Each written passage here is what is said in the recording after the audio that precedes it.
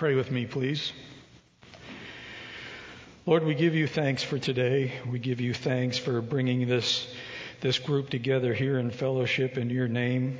We ask now that you will engage with us, that you will fill us with your Holy Spirit, and that your word will have meaning for us here this morning. Amen. I feel like I'm kind of loud.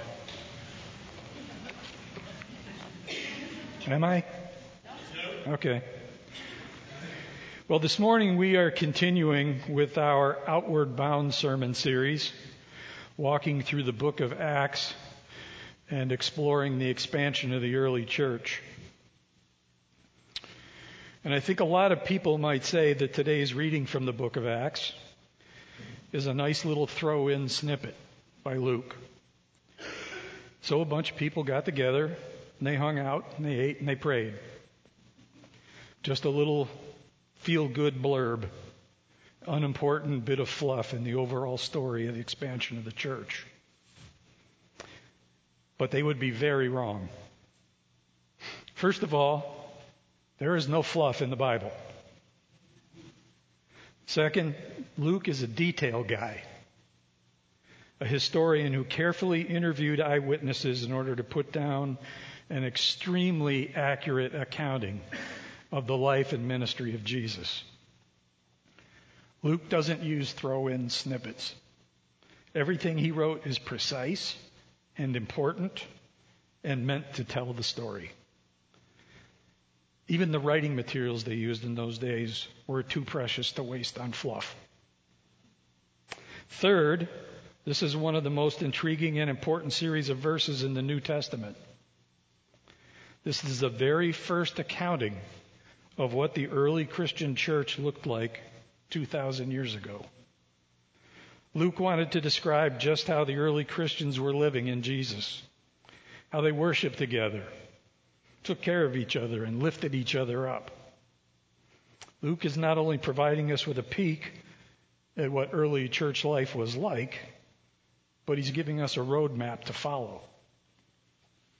This simple paragraph is telling us how the original apostles and followers saw what life in Christ should be like. My wife constantly reminds me what a scary place my brain is. A couple of weeks ago, while pleading with the Holy Spirit to give me an inspiration for this sermon, I stopped at Dunkin' Donuts to get my favorite coffee. And I was saying, okay, Lord, you've only given me 6 verses here. You're going to have to give me a lot of help with how I make 22 minutes worth of sermon out of this. And while waiting in line, I took notice of the crew working behind the counter. There was a person taking orders and payments, and there was another person making drinks, and there was yet another person making food. And I thought, that's a pretty good system. They have takers and they have makers, all working together. And that led me to think about another experience that I had that probably could have been on Saturday Night Live. While traveling for work several years back, I was out on Cape Cod for a project. And at lunchtime, I decided to stop at a little place in East Wareham, Massachusetts, called the Lobster Pot.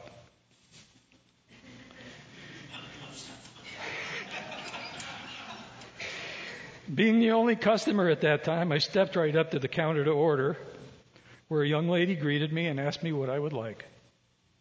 So I ordered a bowl of chowder and a lobster roll, and she took my payment.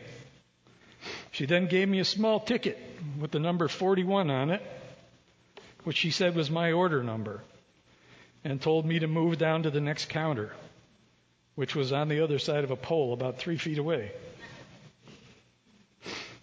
And someone would get me my chowder. So I obediently moved the 3 feet and stood there.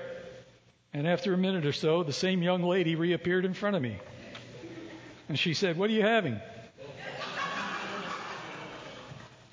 I looked at her a little perplexed and said, "You just took my order. Can't you remember what it was?" "Sir," she said, "we take a lot of orders."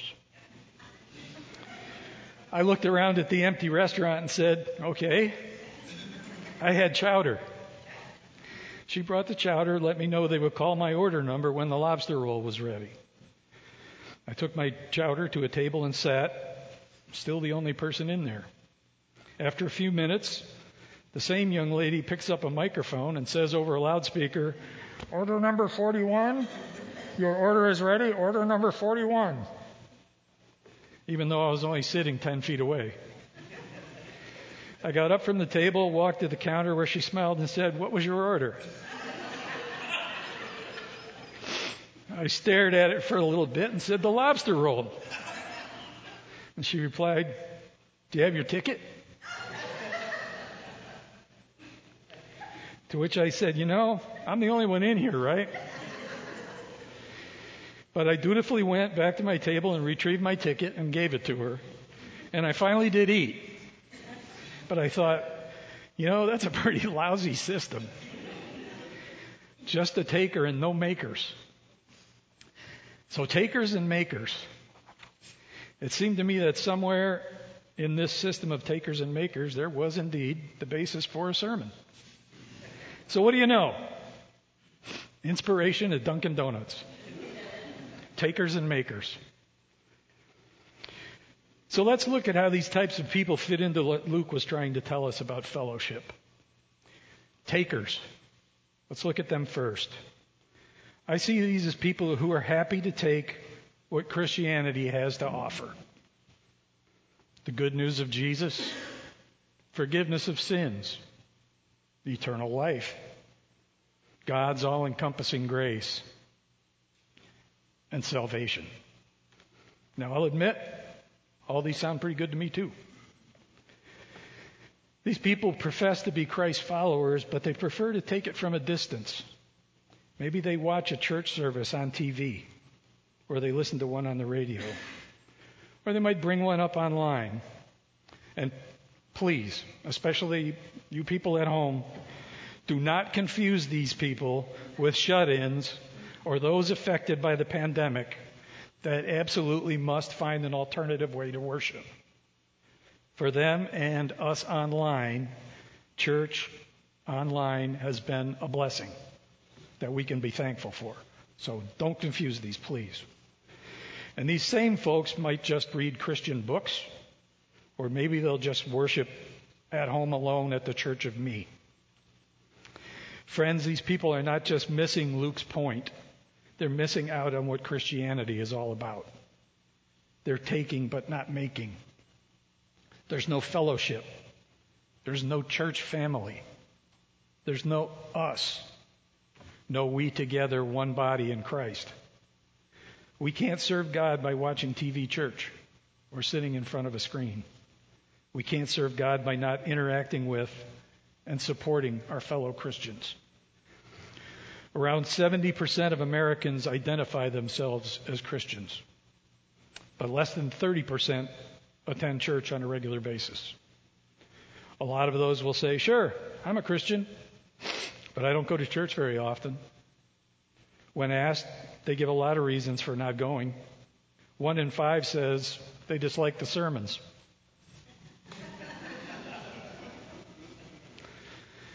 Makers. I see these as the church family Luke had in mind. Eager to worship together, lift each other up, love each other, break bread together, and pray together. We can't do any of that unless we come together in fellowship. Makers are also eager to take what Christianity has to offer, but they're also willing and happy to be part of the whole.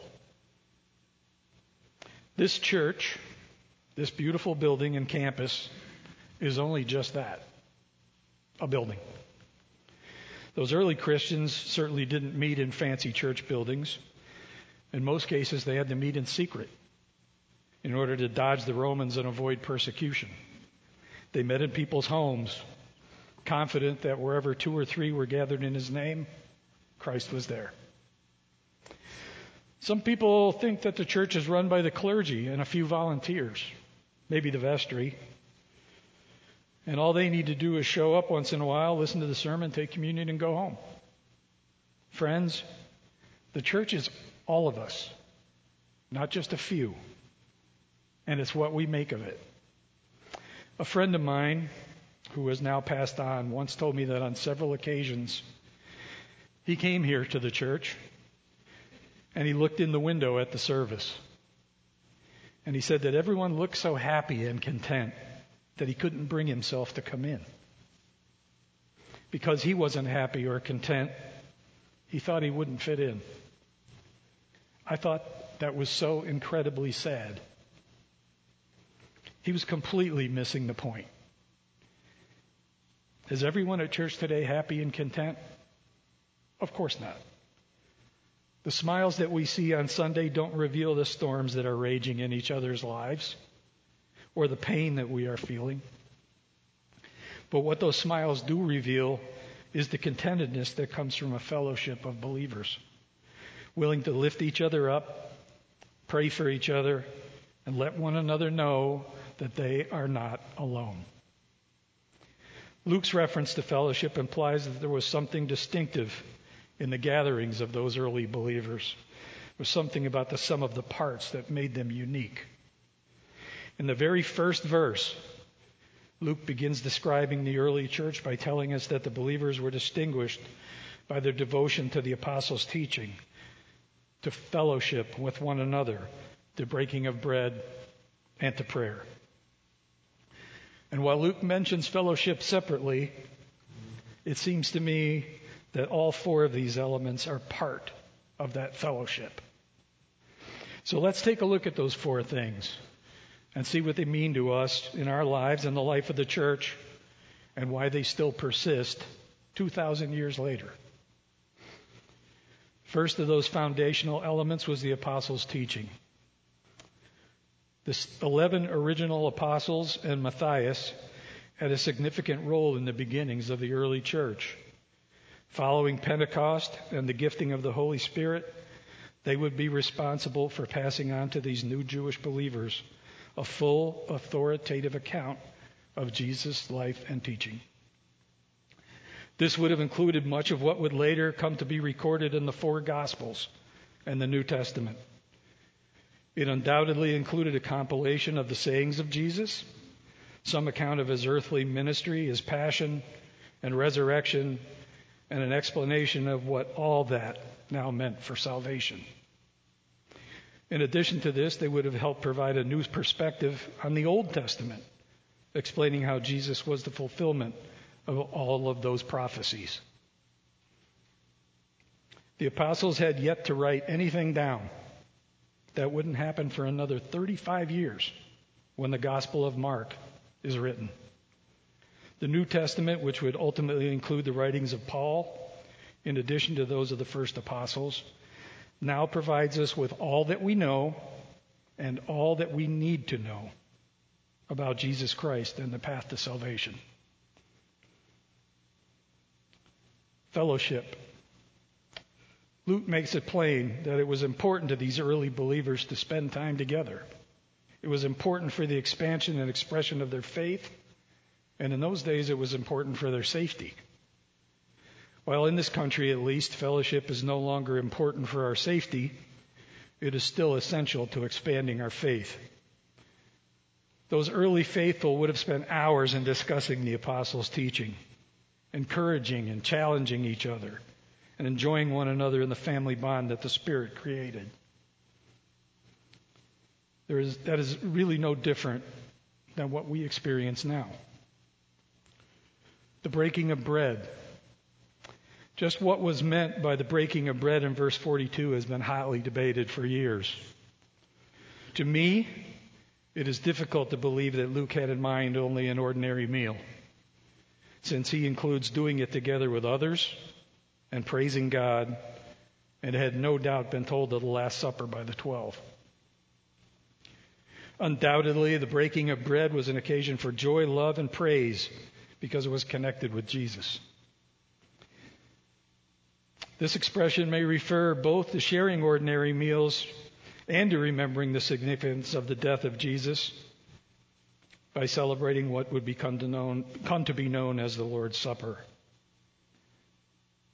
This remembrance would have been a time of quiet reflection, prayer, and celebration. Prayer. The first Christians spent a lot of time together in prayer. They still prayed privately, but Luke tells us that they often prayed together as a group. Most likely maintained the Jewish pattern of setting aside 3 times a day for focusing on prayer. Some, no doubt, continued to go to the temple and pray at the customary Jewish hours of prayer. Luke tells us, in fact, that they met together in the temple courts. Their prayers probably centered on blessing and praising God, but now also included the risen Jesus. The best news was that through Jesus, these new Christians could now have fellowship directly with God instead of needing to have a high priest intercede for them. Prayer is one of the means that God has given us believers in order that we might enjoy and experience fellowship directly with Him. So fellowship, why do we need it? Fellowship allows us to use our spiritual gifts, the gifts that God has given us that allow us to help others and to serve Him. If you have never taken a spiritual gift survey, you should. You might be surprised at the gifts that God has given you and that you didn't even know you had. Fellowship gives us strength by being able to learn and grow. Just as those early believers met to learn from the apostles, we can join each other in reading and discussing Scripture and praying. We can learn things from each other. Those of you that are members of life groups know what I'm talking about. Fellowship provides us with support and encourages us. My friend that looked in the window and turned away had no idea what he was missing. There isn't one of us here that doesn't appreciate being lifted up, encouraged, and prayed for by our church family. And fellowship allows us to know that we are not alone. When the storms of life hit, and they will, no one wants to feel like they're facing those trials alone. For a healthy Christian life, you need to grow in knowledge and understanding of Christ through time spent in fellowship, through ministering to the needs of others, through sharing the faith God has given you with others, and through spending time in prayer. So then what makes fellowship tough? One word: divisiveness. We know that the devil is on the prowl, wants nothing more than to pull us apart. In our current world condition, it seems that more and more we are pulled apart by pandemics, political divides, social media, unexplainable mass shootings, divided churches, and polarization. We find in these situations irrefutable proof that the devil is out there, lurking and hunting. He is looking for the weak or the solitary, like a lion tracking a herd of antelope. He's hunting for the takers. It's easy to see that the evil one is doing his level best to cut us out from the herd, to separate us and to pick us off one by one. It's when we are alone that we are the most vulnerable. Even these earliest Christians, these first meager 120 that would turn into billions, realized that. They understood the importance of fellowship and support and belonging. And they gave us an example that Luke saw fit to write down. We may not need fellowship for pure survival like the early Christians did, but we still need it. We need it for support of our fears and our pain and our suffering, and simply to know that we are not alone. Ellen and I just spent the last 13 weeks facilitating a grief share program for those that have lost loved ones. The most important thing that the participants learned during those sessions was that they are not alone. They are not alone in their suffering and grief. But they also learned that they can be support for someone else. It was awesome to see how they lifted each other up and loved each other. Friends, that is fellowship. That is what being a maker is all about. These low times are why fellowship is important. Spending time with other believers can lift us up. God also works through others to provide us what we need in these darker times. Coming together with others can aid us in our healing process and give us encouragement to move forward. In Grief Share, we talked a lot about being stuck and how not to be stuck. And being stuck means being so focused on your fear or your anxiety or your grief or whatever that you are unable to move forward with the life that God had intended for you. And one of the best ways to get unstuck is to serve others, to be a maker. I read an article recently by the Reverend Sam Candler, whose article was entitled, "Flat Screens Make Flat People." And I think we can all agree that slowly but surely, as the pandemic eases, people are returning to their churches. Each Sunday, we are reunited with folks that we haven't seen for almost 2 years. Invariably, they will say, "Well, I've seen you online." And we can all be thankful for the blessing of technology and resources that allowed us to stay in touch during those times. And I'll admit to being happy to at least being able to worship in some way or another. For its season, it was great. It enabled us to sustain relationships with those we couldn't get out to see. But friends, we need to be careful. Our engagement with the world and our church family through a screen can make us lazy and complacent. It can make us takers. Worship through television or Zoom or other kinds of media does not deliver the social interaction and support that we need and that these early Christians showed us we should seek. Two-dimensional flat screens don't provide deep 3D social interaction, and we are in danger of being dumbed down. During our Zoom life group meetings, Paul Cooper and I would often lament about how much we missed meeting in person. We missed the opportunity to hug bodies, to shake hands, and look people in the eye and enjoy their smiles and laugh together. We missed the opportunity to lay hands on someone's shoulder and pray for them. And we missed the opportunity to get out into the community and do service or mission work. Though the pandemic has been real, and we have all had concerns about safety, I believe that the enemy has also stepped up his game to promote separation and is making efforts to keep the family of God separate and lull us into believing that we can still grow strong while being separate. I'm constantly amazed by the people that God chooses to put in my path. It may be someone that I can bless, or it may be someone that blesses me. There's always something to be learned about life and about walking with the Spirit. God uses these people to mold us and us to mold them. And if we are willing to walk in the Spirit, He will bit by bit transform us into the image of Christ. I am glad that you all have been put in my path.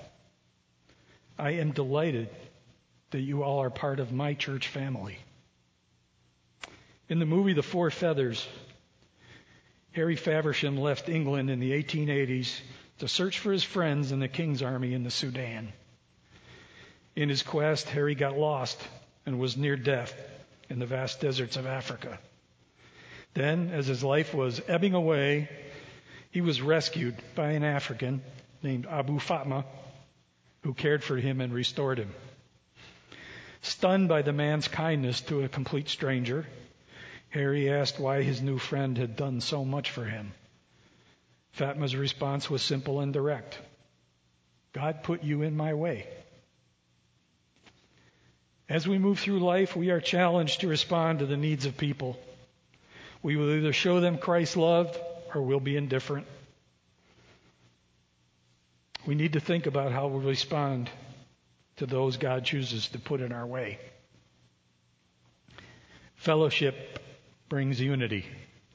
Fellowship provides us with strength. It's a fellowship created by the Holy Spirit, sustained by the Holy Spirit, and directed by the Holy Spirit. This is what makes the fellowship of the Christian church unique. This fellowship was brought into existence on the day of Pentecost. Rick Warren says the church is not an institution, a religious club, a society, an organization, or a business. The Bible describes the church as a family. That's how we are to relate to each other. So I submit to you that the life of a true Christian is not just a matter of believing. It's a matter of belonging. And belonging to a church family is essential. If you believe in Jesus Christ, you already belong to God's family. But there's a difference between attending a church service and belonging to a church family. God doesn't want church to be something you go to. He wants church to be something you make something out of. Get involved. Just like your own family, if there's something you think is missing or that you don't like, make it better. Join a small group.